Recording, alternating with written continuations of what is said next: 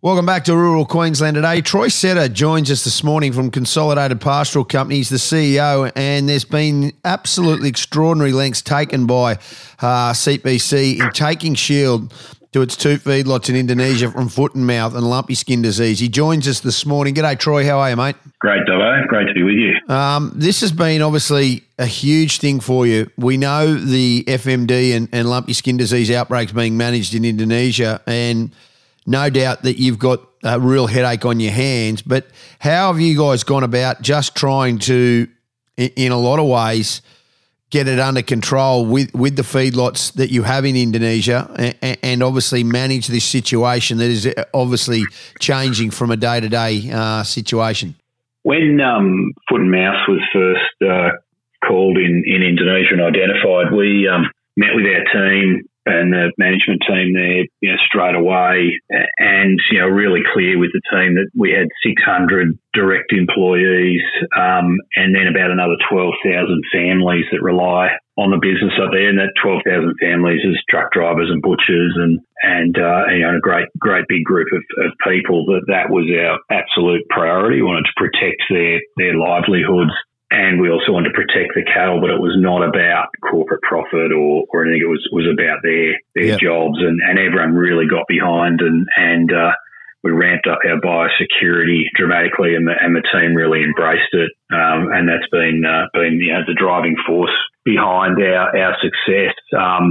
The massive changes in biosecurity on the properties and now we're getting hold of vaccine. So that's we've sort of been able to keep it out. Now we're getting vaccine in our hands, which is great. So how did that's a big thing because you are getting the vaccine now, but also with the initial time, what was the biggest thing? I mean, obviously you got to stop trucks, you got to stop people coming in. What was the first thing that you did to try and, I suppose, make sure that it was under control? I think explain to people that by exotic disease like foot and mouth is invisible. You can't see it, and that the main sources that bring it in are trucks, livestock, food, and people and clothing. So we immediately started a triple washing of all trucks and vehicles. Some days we get 150 trucks coming through, so they've got to turn up clean. They're triple washed. They're also given a disinfectant wash. The team that go into the feedlot have multiple foot baths. They get fully changed into clothes that we provide. We wash their clothes for them. Some days there's up to 800 pairs of clothes given out. And then we really tightened up segregation and regions within both of the feedlots and locked out all visitors. And we also stopped all red meat being brought onto the property that was being consumed, because that was a risk of bringing it in as well. Let me guess, you started to eat your own. Tell me they started eating their own. Finally, they get some decent meat out of there.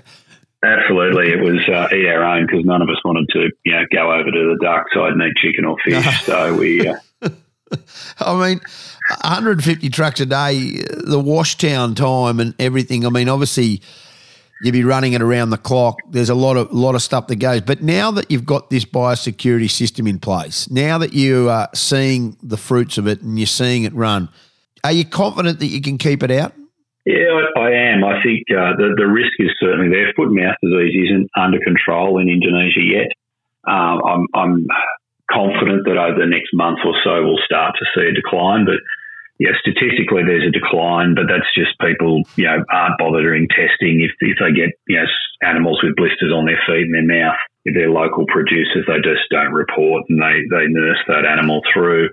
But we're hoping the impact of vaccines, but also the impact of natural immunity, we'll start to see some decline in cases in Indonesia, and that'll take some of that pressure off. But I think for the next couple of years, we're going to have to be so vigilant and vaccinate every animal and really keep our biosecurity tight, as it's going to take years for Indonesia to get this under control. There's 65 million cloven hooved animals, so 65 million animals at risk, and there's about 16,000 islands, and that most have livestock, so the logistics are just mind-blowing. I'm fascinated when you look at that and look at Indonesia. You're back in Australia. What should we be doing? I mean, we can't vaccinate yet because that obviously then makes it, and this is a barbaric sort of rule. The initial thing I thought was when talking to Murray Watt, why wouldn't we just vaccinate everything now, get vaccination and prevent it here? But the bottom line is that when you do that, you automatically then go into the point that you are deemed a nation with foot and mouth, which obviously closes a lot of your markets down. So what's your advice and what are you looking at back here on Australian soil from a biosecurity perspective and to try and manage it from here? So all of our stations in across Northern Australia are very aware about foot and mouth disease. We've limited visitors. Anyone who's been overseas in the last week can't enter those properties because foot and mouth can live in the human nose for 48 hours or so, can live on boots for 12, 13 weeks. So full clothing cleans and making sure that people haven't been overseas for a good week. We've got first response kits on each property with disinfected gumboots, all of the things that you'd need to manage an isolated outbreak on a property. And all the managers are fully aware. I think we've absolutely got to keep up the strength at Australia's airports. But foot and mouth usually comes in food or animals. There's no animals allowed to come from foot and mouth disease countries into Australia, so that rules them out. But I think we should immediately ban the passenger food coming into to Australia. There's certainly great food in Australia, and small amounts of passenger food coming into Australia are really high risk. It's confusing when you go through the airport what food you can and can't bring in. And I'd like to see the banning of passenger food coming into Australia. Were we late and food by mail. Oh, I agree with that. Were we late to the game? I think we were a little bit late to the game, but I've been through the airports a few times. The massive changes are pretty significant. I think the border security staff are doing a pretty bloody good job of tightening up Australia's security at the airports. But it'd take the pressure off if we did a total ban of food coming into Australia. I think the risk is just too high. Yeah, it's well said, and it's something no doubt that they're going to look at shortly. Appreciate your time, Troy.